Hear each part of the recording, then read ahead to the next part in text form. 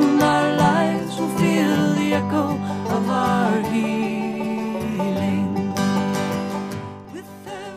Welcome to Spirit in Action. My name is Mark Helpsmeet. Each week, I'll be bringing you stories of people living lives of fruitful service, of peace, community, compassion, creative action, and progressive efforts. I'll be tracing the spiritual roots that support and nourish them in their service, hoping to inspire and encourage you to sink deep roots and produce sacred fruit in your own life. Let us sing a little song for the dreaming of the world, that we may dream as one. With every voice, with every song, we will move this world along. The title of the article pretty much says it all. Jesus Made Me a Communist. When I saw the article and prospective book title on Facebook posted by Charlie Earp, it seemed obvious that this was something that needed to be aired on Spirit in Action. Without further ado, let's head down to the Chicago area by phone to talk to Charlie Earp. Charlie, I'm really pleased you could join me today for Spirit in Action. I'm actually honored that you even asked me, so I'm glad to be here. I saw quite a while ago when you posted that you were getting ready to do a book, Jesus Made Me a Communist. And that was such a thrilling idea for me as part of Spirit in Action. I had to get you. Update us on the progress toward the book or what you've actually done so far. Maybe I can just tell you how it came to me. My background is a Pentecostal preacher's kid. I then, as an adult, I spent 9 years with a Christian commune that was Mennonite and charismatic in orientation. So communal living was something that I had direct experience, even though I was not fully invested in the commune. So I had communal experience. And I'd always thought capitalism wasn't quite the way the world should go. When I transitioned from the Mennonite commune to Quaker meeting, I sort of was in a kind of, I would almost call agnostic period. There's other ways to talk about it in which I just didn't identify with that whole Christian thing at all, or Jesus. Fast forward at over 15 years, I'm in a class on creative nonfiction. And in this time, I'm trying to be an activist. I'm trying to work for peace in whatever small ways, and I'm just trying to raise my teenagers. In this creative nonfiction class, the first big assignment, because they had a lot of small assignments, little quick writing pieces, but then they had the big, was a personal essay on a life-changing experience. And I wrote about my years with the Christian commune. And then the next piece was to be more journalistic. It was to do what's called literary journalism, where you use journalism or a social topic, but you embed it within literary autobiography and so on.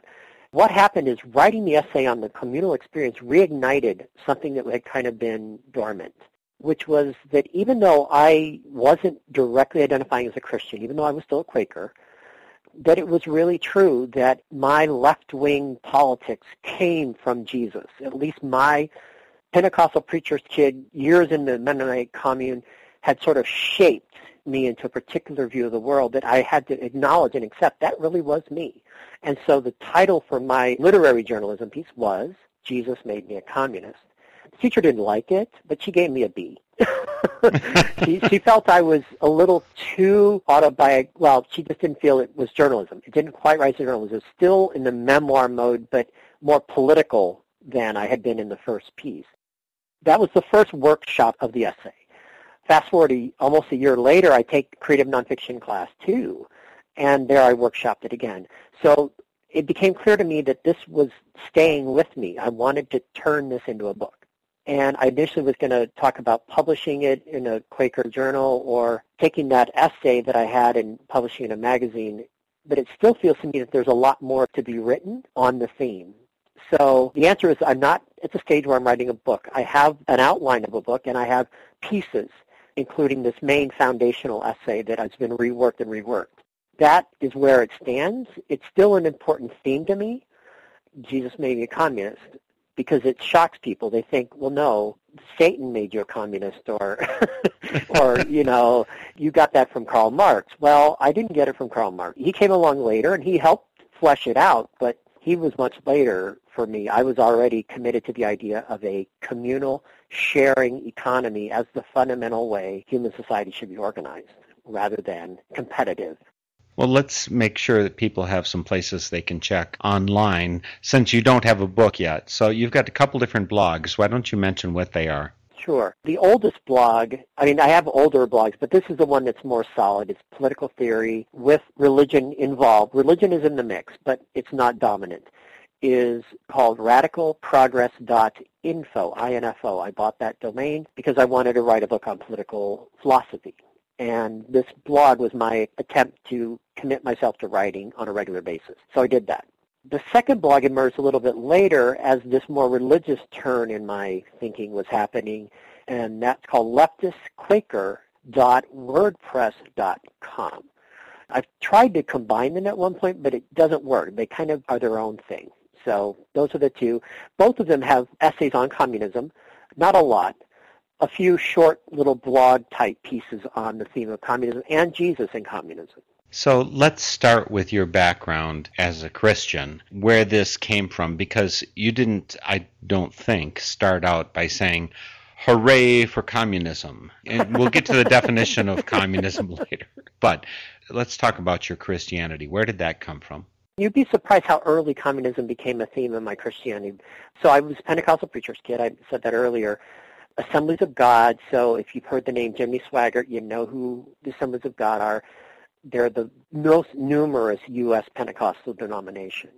My dad was moderate to conservative as far as the denomination goes because he had some political moderateness. He considered himself a Hubert Humphrey Democrat, if that puts him somewhere. And I, early on, and this started happening in, I would say, the late 60s, early 70s. I was a kid. I was born in 63, so I'm young. By most baby boomer standards, I'm young. By the early 70s, there was this thing called the Jesus movement that was sweeping through evangelical and even to some extent the counterculture. Some of the counterculture was turning to the old-time religion, if you will. And that was exciting to me because I believed in God. I believed in Jesus. I was a committed Christian, but I didn't understand the culture of the church. It didn't make sense to me. It wasn't contemporary. It wasn't engaged with the things that were starting to matter to me as a 10-year-old kid. The Jesus movement did. It triggered all my hippie inspiration. I began to think, wow, I wish I could live in a commune and play Christian folk rock music and all those things. So I was already diverging from my upbringing. And then at summer camp, during this whole Jesus movement period, I went to Pentecostal summer camp almost every year, and a choir there was singing. So these were college kids, right, singing to us middle school age kids. After this concert by this college-age group, and I was fascinated because I love music, they did a question and answer with us middle school and some junior high, and even there might have been a few high school kids there, about just things, just life and religion and faith. And somebody asked a question about communism, and I don't even remember the question. This is one of the kids asked a question about communism, and a woman in the choir, one of these college students, answered the question this way. Well, communism is a beautiful idea, but people are too sinful. And I'm over here as this burgeoning Jesus freak hippie hearing that. And the effect is, well, God's all powerful and Jesus wants, if communism is a beautiful idea, why not? So that's sort of how my religious upbringing sort of shifted me a little towards something different than what you might expect of a Pentecostal preacher's kid. So you started out, you've got this idea as a middle school kid. You're influenced by the hippies and the communes and all of that kind of thing. And I'm sure your dad welcomed this into the house. It's funny. It's his fault. If he were still alive, he died in 2005. If you're still alive, he'd deny some of this. But the truth is, he invited the Jesus people to our little town because he was trying to reach the college kids. He was an evangelist. He wanted to get these college kids saved, and he thought, hey, if dressing Jesus up like a hippie saves college kids, let's do it. So he brought them in. So it's his fault. He later turned to the right, as did most of American evangelicalism during the Reagan era. But this was just before the Reagan era. So I was free to not follow the rest of the church after Ronald Reagan. So you're in middle school, and you're progressing, the Jesus Freak movement, as it was called. I recall it in my later years of high school, getting 1970 and so on. And to be a Jesus freak was not to be a conservative. Is that what you experienced it as? They were peace, love, and not necessarily sex and drugs, but peace and love at least. Yeah, and that's kind of the funny thing, because when you're a kid, you don't get all the nuances. The Jesus movement started as an effort by people like my father, who are conservative theologically, and seeing the country just convulsing with what I would call a cultural revolution and not knowing how to address it. And so they adopted the hippie paraphernalia and slang as a way of trying to evangelize. On me, as somebody who didn't need to be evangelized, I was already saved, in my view. I just liked the adopting of the cultural paraphernalia of the counterculture. I took it as a license to go to the left, to be peace-oriented. In fact, I had arguments about my father at the age of 9 over nonviolence. I still don't quite know where I got that from. I have theories. I grew up in an emotionally dysfunctional family, and I was spanked quite harshly, and so maybe it was, violence is bad, Dad. You shouldn't use it. But, a little maybe self-interest that in was there. Yeah, there might have been. But I clearly believe what Jesus said, turn the other cheek, love your enemies. And then a few years later, I learned about Martin Luther King, because he was sort of off the scene by the time I was knowing he died in 1967, and this stuff was happening for me was much later. By 1967, I was only 4 years old, so I barely knew what happened with King. But I learned more about it, and it was inspiring. He was a pacifist and a Christian. And so I fed that into my burgeoning Jesus rebellion. That led me to even further left, because capitalism, to bring in communism opposite of capitalism, it always seemed to me to be based on selfishness and not caring for the planet. I didn't understand why Christians thought it was a great thing. And there was the example of the New Testament, where the Acts of the Apostles, where they shared all their possessions and claimed that nothing they had was their own, but shared with the poor and needy. That was communism. Again, taking it back to that summer camp experience. Well, I'm going to keep rewinding you back to that time so that we can march forward in your life, because your ideas are growing about communism. At some point, you actually had some idea of what communism meant in the world. I mean, we were still 20 years from the fall of the Berlin Wall. Right. And so it's still the Cold War, and it's still the evil commies, even if there was some détente going on. Right. The word communist still had to have some kind of negative connotations in your family and the people you were hanging out with. I was a loner. Being a preacher's kid means one thing, at least it meant one thing in my life, that we moved almost every 4 years. I had no lifelong friends, which sounds lonely, and it was. So every time we moved to a new town, I had to make new friends, and I was the shy, awkward mama's boy. Didn't do well. I had this fantasy world of where I could just live in there, and that becomes a liability at some point, but that's what I had. That's what I was dealt. Yes, I knew that apparently the communists had killed a lot of people, and believe me, there were occasionally someone would come and speak at our church about the tortures that were going on in Romania of Christians with gory detail. I knew that that was communism, but I believed, somehow I'd early on come to the idea, because of this whole communism is a beautiful idea, but humans are too sinful for it, that's what had happened, is that simple people had tried to do communism rather than people following Jesus. So, yes, I knew about the dark side, the Stalin and the whole Iron Curtain and totalitarianism. As I grew up, I learned more of those things. But they didn't shake my early, communism's a beautiful idea, it just hasn't been put into practice the right way kind of idea. I guess we can keep in mind that capitalism is relatively new on the world stage. That is to say, it's got a few hundred years, basically, of experience. So mainly Christianity existed without capitalism for the previous 1,600 years. What actually, I guess, feudalism, I don't know exactly what the economic system is called then. Right. And this comes more into the Marxist analysis of the idea of communism, because Marx admits he got the idea of communism from Christians. He doesn't make a lot of, therefore we should include Christians in our movement. He said, no, we should kick them out because they're irrational religious nuts. Seriously, that was Wilhelm Wittling. Read the story of Wilhelm Wittling. He was a German communist preacher in the time of Marx, and Marx forcibly removed him from the International. He and Engels teamed up to get this guy out because he was too religiously crazy in their mind. So Marx admitted he got the idea of communism from Christians. In fact, the word was coined by a Christian named Etienne Cabet. He's a Frenchman who actually came to the United States and founded the Icarian communes. Marx's best ideas came from Christians. That's, to me, an interesting irony of history. So Marx's analysis was that there were modes of production, that the current one was capitalism, the one before it was he called feudalism, and the one before it he called the slave economy.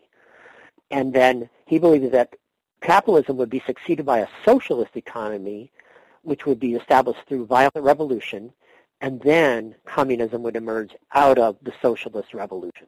That's going a long way for that answer. And so you weren't just reaching towards socialism. You wanted the end point, the communist utopia. Is that a good view? I mean, communism would be utopian? Well, Marx didn't believe it was. Friedrich Engels wrote a pamphlet called Socialism, Utopian, and Scientific, which is where the phrase scientific socialism comes from. So he argued that what Marx had done had been to destroy all the superstitions and all the false ideas that the early Christian communists as well as French socialists and communists had, and was putting them on a scientific foundation that would win. And so they argued against utopianism. We haven't talked about the definition of communism that I work with. And I work with the same one that most people who call themselves communists work with. I just disagree about some of the practical politics that should go along with it. So I am not a utopian. I think communism is achievable. But it's not going to be achieved the way I think Marx said it, although Marx was right about some of it. It's a complicated thing because we know that the Marxists tried one thing for 70 years and it just collapsed. Now we have China and Cuba and Vietnam and maybe North Korea, although they don't use the word communism much anymore, are the last communist states in the world, at least in the Marxist sense of them. Although that wasn't really Marx, that was more Lenin. But that's another turn of the screw to bring in Lenin. Okay. Well, let's talk about what your definition of communism is. What is it, and why is it essentially different than what got implemented in Russia, etc.? I believe it was Louis Blanc, who was a French communist, after the idea of communism was created by Etienne Cabet, who proposed this definition that everybody's heard: from each according to ability, to each according to need. The radical part of that definition is how much you work doesn't decide how much you are allowed to consume or live off of. That it's assumed that there's an economy of abundance, and all you have to do is contribute to keeping that abundance in place, and then you are able to use whatever of that abundance is appropriate to you. So to me, it's a rational, and Marx believed it was a rational economic principle, unlike capitalism, which says, well, you work for so many hours, but you only get this small amount of the wage, and your owner of the company gets most of the profit. He said that was irrational. I agree with him on that point. I define communism in that way. Where I differ, and this is one of the essays you could find on my blog, is by taking it back to how Jesus made communism. To me, what Jesus was, what he taught, was love. When I look at the definition of communism, from each according to ability, I include in there not just material, but spiritual and emotional needs. Communism tended to not care about that. The communism of the Leninist variety, and I'm going to use that term Leninist to sort of encompass everything from the Russian Revolution to the Chinese Revolution. There's subtleties in there too, but basically a Leninist version of communism is really about political power and central command of the economy. I'm not really advocating that. And I'm not sure Marx advocated a centrally command economy. Okay, from each according to his ability, to each according to his need, or her need, I guess. Yes. So where do you think that this divergence from this original idea of communism happened? I don't know that we know of an implementation of communism that followed the idea of love that you were talking about. Right. Or even the economic idea, because no communist state, centrally planned economy, actually gave people an abundance of material things, which Marx believed in abundance. He believed that everybody should have really nice places to live, excellent healthy food, nice clothing, the best of everything. He was an abundance theorist if you really read him carefully. He believed that capitalism, and this is the funny thing, he believed that capitalism had unlocked the secret to producing massive wealth. And here's where I would diverge from him a little bit, because what we know now about the environmental consequences of capitalist production challenge that abundance thinking, his belief that capitalism had unlocked abundance. It did and it didn't. It damaged our relationship to the earth severely, maybe irreparably. To get back to the question of what did the Leninist states do wrong, the Leninist states believed that they were not supposed to create communism. They were supposed to create a centrally planned socialist economy in the world that could withstand capitalist competition and spread revolutionary Marxist ideas around the world to third world countries as well as to more middle class and capitalist countries, and eventually an international revolution would be kicked off. And this was all before World War II. Okay, it was World War I was where the socialist movement, the Marxist movement, was at its height.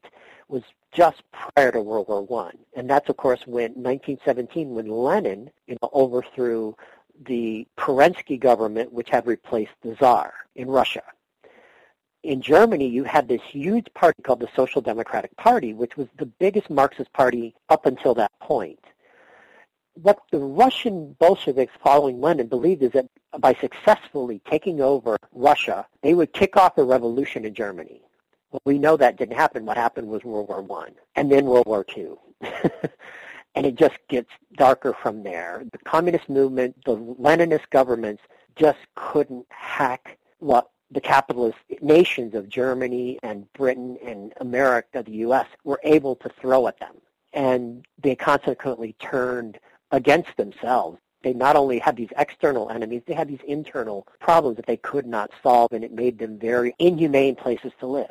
So we end up with some pretty horrible implementations of what they are calling communism. Are there any of them that you think came close to the communist ideal? Was there an implementation that was at least somewhat close to what you work with as your ideal that you would like to target? I've been asked this question before, and I always have to think. I think we can learn from every attempt. I would emphasize that all of the Leninist governments, from Russia to China to East Germany to Cuba, don't believe they're implementing communism. They are communists in ideology, and that communism is the end goal. But what they are is the negation of capitalism. And from the negation of the negation, this is a Marxist Hegelian term, comes communism. They don't believe that their job is to create communism. Their job is to create a socialist state that can withstand capitalist onslaught, create a center of power that can eventually help overthrow capitalism in the West. We can learn from all of those experiments, but I think they all failed in one form or another, and pretty traumatically and even horrifically in some cases, where the stories of torture, they're not all made up. There was a lot of torture going on in Russia and China and Cuba in the struggle for power. And since we're Quakers here, I'm not a big fan of power struggle and violent revolution. I don't say that violent revolution is why the Leninist states failed, because capitalism is succeeding very well with violence. You know what I'm saying? Violence isn't necessarily an impractical choice. Capitalism succeeds on the basis of violence. It's able to compel people to submit to the whims of the market. In fact, the overthrow of Russia, or the downfall of the Leninist government of Russia, is the best example of the capitalists undermining anybody who wasn't playing by the rules. So I don't think violence was the whole problem. It was part of the problem, but violence is part of the problem of capitalism too. We'll come back to a lot of those ideas about communism, but first I want to remind our listeners that they're listening to Spirit in Action, and this is a Northern Spirit Radio production. We're on the web at northernspiritradio.org. That's like ORG in organic, not COM commercial. northernspiritradio.org. And on that site, you'll find more than 9 years of our programs for free listening and download. You'll find links to our guests, so you'll find links, for instance, to Charlie Earp's various blogs. the Radical Progress Info and leftistquaker.wordpress.com. But again, you can find those on NorthernSpiritRadio.org. You'll find comments, and we ask that you add your comments when you visit our site. There's also a donate button, and that's how we fund this full-time work. Click donate when you visit NorthernSpiritRadio.org. But even more important than all of that, support your local community radio station. Local community radio stations provide a slice of news and of music that you get nowhere else on the American landscape. So please start by supporting them with your hands, with your pockets. Please support your local community radio stations. Again, we're speaking today with Charlie Earp. He's author of an essay and perhaps a book in the not-too-distant future called Jesus Made Me a Communist. So we're discussing ideas of religion and communism and what that actually means in the world. I want to come back to some earlier steps in your evolution, Charlie, because one of the things that happened along the way is you moved in and you lived in a commune, as in communion, as in communism. So did that work in favor of your ideas of communism or opposed to it, or were they completely irrelevant? I don't know. Just how did that relate to your ideas about communism? I will say that from 1986 to 1995, the years I lived with an intentional Christian community that was communally organized were some of the most wonderful, the most healing, the most transformative experiences of my life. My daughter was born just before we moved to live there, and my son was born a couple of years after we moved there. So both of my kids had an early upbringing in this intensely compassionate group of people who co-parented our kids with us because I wasn't ready to be a father and my wife was maybe a little more ready. And that was just such an powerful experience because I mentioned that my family that I grew up in was emotionally dysfunctional and even I would use the term abusive. And this was heaven. I had crossed over the Jordan and found the Promised Land. This is where I thought I was going to live the rest of my life with this community. It's called Reba Place Fellowship. It's still in existence. It was founded in 1957 by Mennonite seminarians. Mennonites are people of the earth. They're people of hard work and commitment to ideals, not too different from Quakers. I can't say enough good about Reba Place Fellowship and the communal life that I experienced. I did leave because my religious philosophy, as I began to heal from the wounds of my childhood, I began to think differently about religion. And I needed a period of time where I wasn't going to be a Christian. And that wasn't really compatible with living with the community. And a couple of things intervened. Teresa and I moved out of Evanston, where we were living, into the city, although there was still another subgroup of the community there. And we related to them for a while, but eventually I just pulled back and became a Quaker. I don't know if that's enough of an answer. What I learned from communal living changed my life. It convinced me more than the whole communism is a beautiful idea back in summer camp that, yes, communism is a fantastic idea. And how close did your living in community come to the kind of community that they talk about in Acts of the Apostles? Was it income sharing? You shared parenting? What other elements made it close to communism? Now, I was a neighbor of the fellowship and a member of the church, because the church was organized distinct from the commune. That's for legal reasons. They had to do that. And they had a lot of people who wanted to be a part of the church and not a part of the commune, so they separated organizationally. So I was a member of the church, and I was a neighbor of the community, the fellowship, and I lived in housing owned by the fellowship. I paid rent, but there were many times they excused the rent because I had trouble holding on to jobs, in part because of my emotional struggles. They had an income-sharing group that's sort of the basis of what they do. It's still in existence. They own a lot of property. This is probably the most, I will say it is the most successful commune outside of the Hutterites in terms of maintaining an economic sharing at its core that has persisted for decades. Like I said, 1957 till now. So they pre-existed the Jesus movement in the 60s and all that.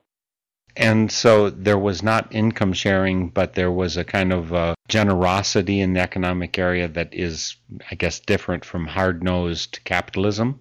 No, there was income sharing. within there was, but you weren't income sharing.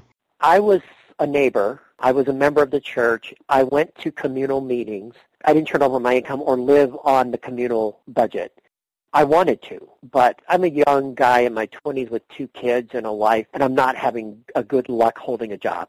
All those things kind of played into making it complicated.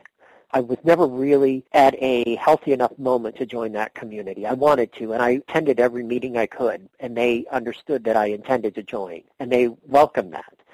But I wasn't ready for it, and it turns out in the long run it wasn't a bad thing that I didn't financially invest. But I experienced their communal practice. I know how the commune was set up, how they decided what money went where, and so on. It was a great experience, and I still think if a few things were different, I might still be there. And mostly those are my issues, not theirs. Let's talk about the hierarchy of values, because I'm seeing a kind of evolution in your life, and I'm wondering how this relates to communism, capitalism, being religious, not being religious, and so on. For instance, one of the hierarchy of values that you could put in there was something about religious devotion, like Jesus is Lord and Savior or whatever. I follow Jesus, and that could be a specific value. And then there's values like peace or love, which may overlap or may be different than following Jesus. Things like economic fairness or devotion to your own family.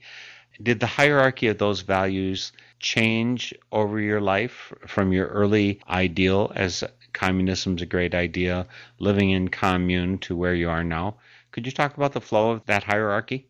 I'd been indoctrinated and put my own spin on a very intense form of Christianity, Pentecostalism.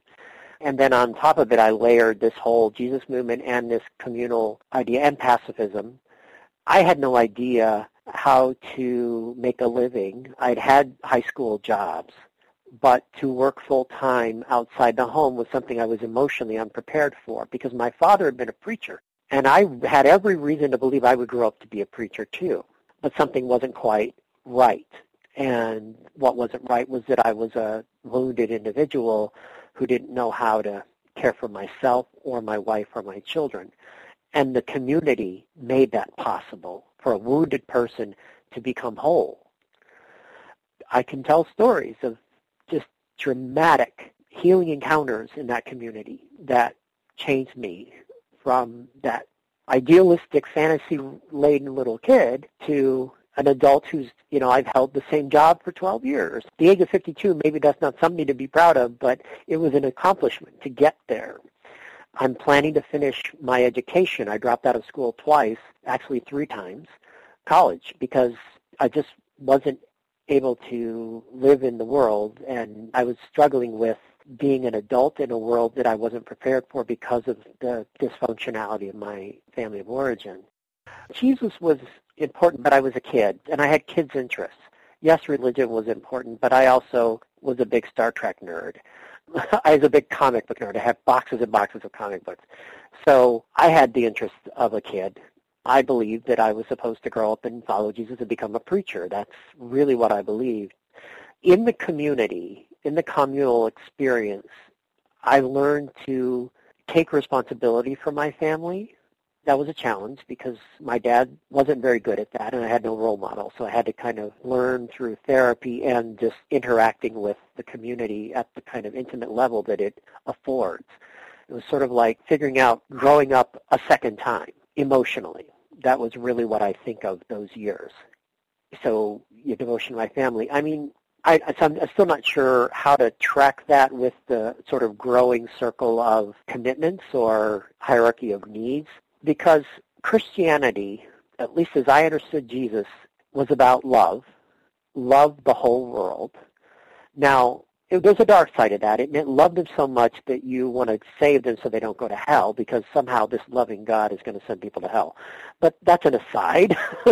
We don't have to go down there. But it was a factor in what I understood love to mean. I think perhaps for you and maybe for many other people, the value starts out being devotion to Jesus. And because they're devoted to Jesus, they follow Jesus' way, which is love and generosity. It's going to be healing. But eventually, some people, and peace is one of those things. Someone can be very devoted to the peace movement and say, well, I guess I don't need Jesus to be devoted to this. And so peace or love become the high values as opposed to Jesus, who tells us to do peace and love. Okay, I don't know if this gives a little story that my going beyond Jesus, when I left the community, although I was already, probably the year prior to that, I was already pretty far detached. In 97 is when I finally settled on I'm going to go to a Quaker meeting. And at that point, I did not consider myself a Christian because the teachings of Jesus that I took with me were the teachings on love, but I couldn't believe some of the theology and the dogma that I'd been raised with. And the Christian commune that I lived in held much of it, but they were actually far more flexible on it than I maybe even realized when I was there, because I came with a lens. And the lens eventually got removed from my face, but while I was there, I probably didn't see just how different their Christianity was from what I'd been raised in. I know it was different. And that was probably why it saved me, why it healed me, why it put me back and made me a whole person, was because it wasn't exactly what I'd been raised in. But it was enough like it that I was able to come there even as I was. When I began to question my Pentecostal dogma, and that was a part of this healing process, was like, this is my dad's religion, is it really mine? And so I went through that period of, I don't know if I can believe any of this stuff anymore. And so I would have said at that point I was an agnostic, and I went to a Quaker meeting because there I could just sit with myself and my process and my interior life and like, okay, how do I make more sense of tomorrow than I made sense of yesterday or last week? And that's what Quaker meeting afforded me, was this ability to kind of go where I'd already been through the healing process and learned was there, this interior world where I needed to be whole and healed. So the first few years in Quaker meeting were kind of just more healing in silence. So I don't know. I guess I did go beyond being a Christian. And that's what this whole creative writing experience was for me, is all of a sudden, oh, Jesus is still there. He didn't really leave. I left him, or I left a version of him, but there's a version of him that's still around. That led the whole Jesus made me a communist. Is like, oh, I've been an active socialist in various organizations for many years, and most of them secular, and realizing that I was there because of things I got from Jesus and from my experience with the commune. Let's get back now to talking about communism and how good of an idea it is or isn't. I think a lot of people believe that capitalism is the best idea because selfishness is a great engine of economic production, that selfishness works better than idealism to make the world a better place. I'm kind of guessing you don't agree with that. There's a lot of ways to answer that question about, is believing that love can change the world, is that idealistic? Is it utopian? Is it fantasy? Oddly enough, I find the answer in some of the psychological theories about humanity, particularly Freud, but later feminists who've taken Freud's ideas and sort of upended them because he had some very male-centric ideas. But what Freud talks about, and what later feminists agree with him on, is that the first bond a human being forms is with their parental caregiver, whether it's male or female, but typically it's female. And in that bond, we learn what is most important emotionally: to be held, to be fed, to be cleaned, to be talked to be sung to. Now, not everybody has all of the good parts. Some people have very poor mothering or parenting. But in that initial child-parent bond, it depends for it to have a good outcome for the parent and the child to have developed this bond of love. Freud called it eros, the life force. And he believed that somehow it was embedded in every human interaction. There was another thing, though, he called the death force, the aggression, the anger, the hatred, the disapproval, which you get from your parents, and you don't approve of what your parents are doing. You wish your parents gave you more. So early on, there is a struggle of the wills that is also embodied in the child-parent relation. But if you begin with that is sort of the core defining moment of our personalities, is that initial child-parent bond. And then all the other relationships we form through life are sort of variations on a theme. You know, whether you like this person or don't like this person or love this or hate that, it all kind of goes back to early. Now, this is a psychoanalytic, and I know that Freud's not popular these days, but this is the kind of thinking that helped me heal, was to begin to recognize the importance of my parent-child bond and how it had not been healthy, and to work on how to heal from a broken parent-child bond. So what I guess where I'm going with this is that I believe, unlike the Marxists, who believe that economics is the real driving engine of humanity, I believe emotion and a desire to be loved is the driving engine. A lot of people tell you, I don't need anybody to love me, just give me stuff. But I don't think that's true. At the bottom, I don't think that's really true, even of the most jaded, cynical, greedy person. Deep down, if you could give them love and they could believe in it, they could believe that they were being loved, they would give up the stuff. Now, is that still idealistic? Maybe it is. But I kind of believe this is the organic truth about ourselves. We want love more than we want stuff, but we substitute stuff for love because it's easier. So to come back to my question, selfishness versus idealism, you're saying love is truly more valued, although I think maybe we could say that selfishness has mind share right now. People think that their things will make them happy, but that's not what they're actually experiencing. That's not what we're seeing in the world. Right. If you've ever listened to philosopher Slavoj Žižek, he's a current Slovenian philosopher. He talks a lot about communism and Freud and the desire, the motive of desire, and psychoanalytic.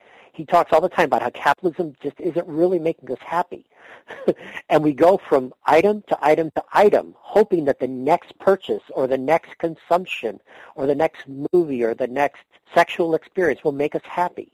And it's the fact that we get frustrated and don't get the happiness we think we're seeking that urges us to keep looking. And he said the real solution is to find happiness not in stuff, not in the next experience, but to find happiness that comes from somewhere else. And to me, that somewhere else is spirituality. It's love. It's finding the meaning of your life in expanding your love connections with other people, not getting more stuff. How does that translate into communism? And this is where I'm different than the Marxists, because the Marxists all say it's all economics. And I say, no, it's more psychology than economics. It's more, we're the way we are because we've substituted what's really fundamental and organic to ourselves, our need for love, for stuff, which we need stuff. You can't survive without stuff, but it doesn't satisfy, it doesn't make you feel happy and healthy and whole to just have stuff. Well, let's talk about another dichotomy. Quakers, like you and I, tend to talk a lot about that of God in everyone, the inner light.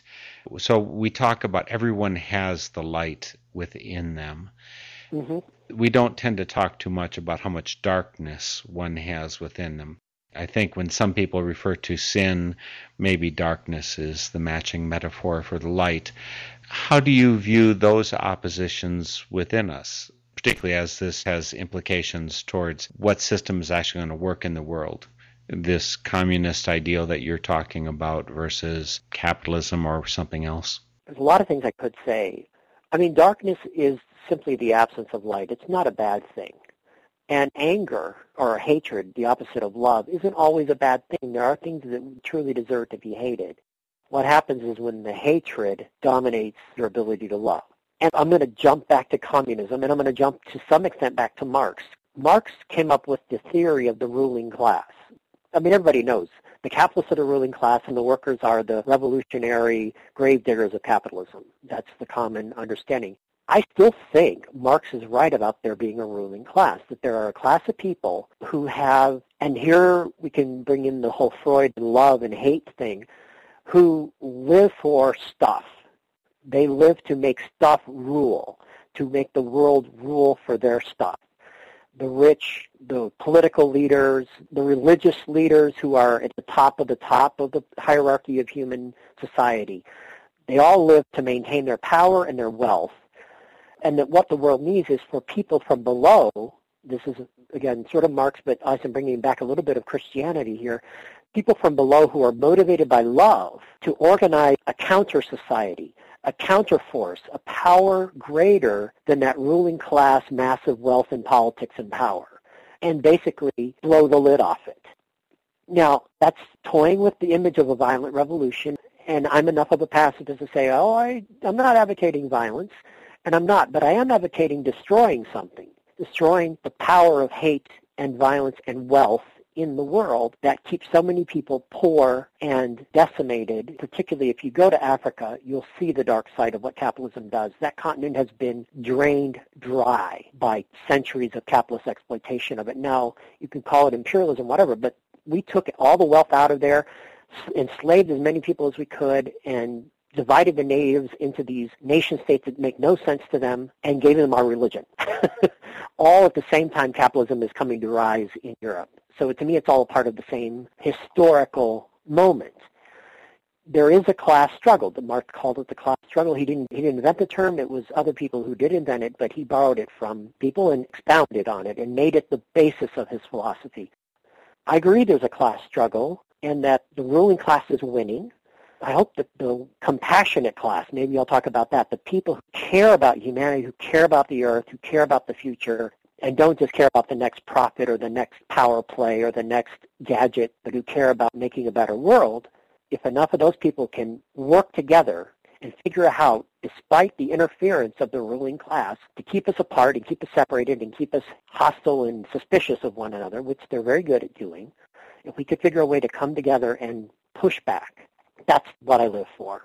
And that's why I joined various socialist organizations, including the one I'm in now, in the hope that that's possible, that creating a counterforce to the ruling class's death drive coalescence. The coalescence of Freud's death drive is the ruling class of the world. And we need to be the coalescence of the love drive, the eros.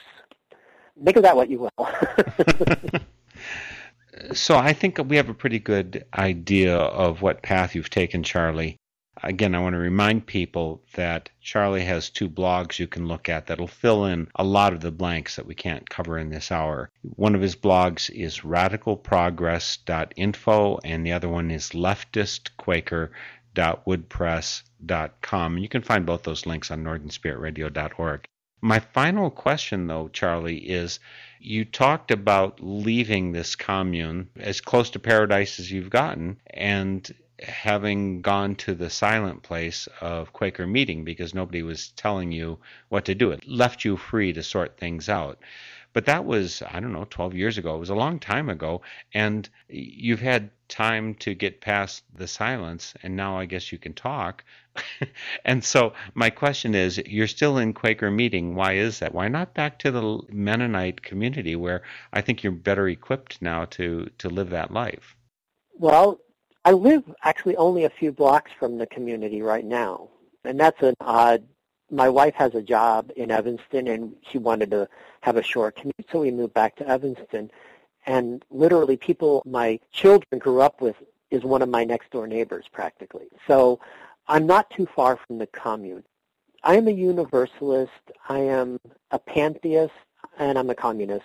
I mean, communism isn't a bad thing to be at the community, but to not be a more or less evangelical Christian is still something that the few who I know aren't evangelical Christians kind of keep it on the down low in that community because there is still a certain amount of conformity to biblical doctrine that pervades there.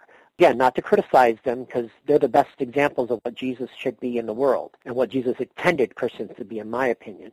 I'm still not a Christian. I am still I tell people that the clearness committee in my head is Jesus, Karl Marx, the Buddha, and the pagan goddesses. I'm always listening to a variety of voices. Of course, that comes from being a dysfunctional personality, but I'm always listening to a variety of voices. I want to see the world come together, not just the Christians. I think it's important that the Christians come together in favor of this revolution of love, and the Muslims come together in favor of a revolution of love, and the atheists, and the Buddhists, and the pagans. I want them all to come together and figure out how to talk to one another and put love at the center, not our competitive, oh, my religion's more true than yours, or my atheism is better than all your stinking religions. I don't think any of that gets us out of the quagmire that we're stuck in with the destruction of the planet in the balance. So I am a Quaker. Quakerism is still the spiritual practice that ministers to me most deeply most of the time. I am planning to go to seminary and become a Unitarian Universalist minister. That's kind of throwing a curve because we don't have time to explore why I'm doing that. But it is reconnecting in a sense with, I was always believed I was supposed to grow up and be a preacher, and I can do that in a Quaker meeting. But if I preached every Sunday in a Quaker meeting, they'd tell me I'm outrunning my guide. So I won't do that. I won't impose that on a Quaker meeting. It sounds like it's delightful. You're one of the happiest communists I've ever met, Charlie. That is one of the best compliments I've ever had. It is a joy to get to know you, to hear both your deep ideas, philosophy, and your heart trip as part of this. Thank you so much for sharing that and lighting the world with that, and for joining me today for Spirit in Action. Thank you. I'm still honored and almost surprised that you asked, but I'm glad you did. With our last couple moments, I want to send you off with a song kinda on today's theme, at least tongue-in-cheek. This is performed by Charlie King and Martha Leader. I've Been Kissed by a Communist. Enjoy it, and we'll see you next week for Spirit in Action. Never should have left the base behind and took the bus downtown. Never should have opened up my mind and let my defenses down. She was sitting across the aisle with the radio that said bottom of the 7th inning. And she looked like a girl that I used to know, so I asked her, hey, who's winning? Should have jumped off the bus, called the feds, when she simply smiled and said, the Reds. I've been kissed by a communist, saw her name on a government list, a fellow traveler and an activist. Now how can I ever go home? She was known to be friendly with a person who was friendly with a person of the pink persuasion, and it even was suggested that she once protested the Bay of Pigs invasion.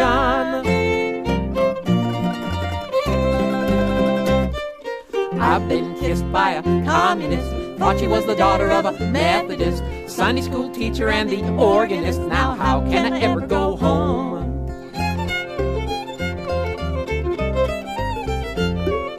How was I to know that she was in disguise, never showing all her union cards? Guess I should have known that I'd be compromised if I lowered my National Guard.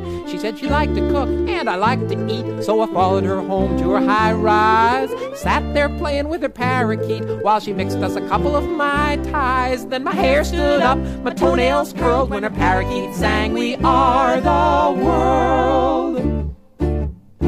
There's a choice we're making. I've been kissed by a communist, had a shortwave transmitter hanging from her wrist. I crumpled in the clutches of an anarchist. Now how can I ever go home? It was getting distressing, eating rusty and dressing, and I should have been a little more leery. She got my stomach for a start, then she captured my heart, and they fell like the domino theory. I've been kissed by a communist. The Air Force will never let me re-enlist. The comrades will never let me coexist. Now how can I ever go home? When there's a moon involved, never fall in love without hiring a good detective. You'll be spending your days with a Bella like a plays, working on a big collective. Hey, you yam, hey, you yam. I've been kissed by a communist, saw her name on a government list. Hard as I tried, I couldn't resist. Now how can I ever go home?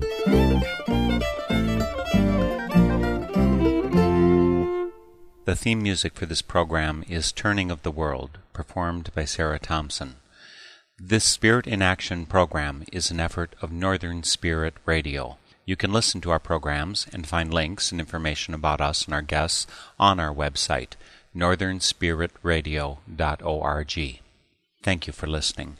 I am your host, Mark Helpsmeet, and I welcome your comments and stories of those leading lives of spiritual fruit. May you find deep roots to support you and grow steadily toward the light. This is Spirit in Action. With every voice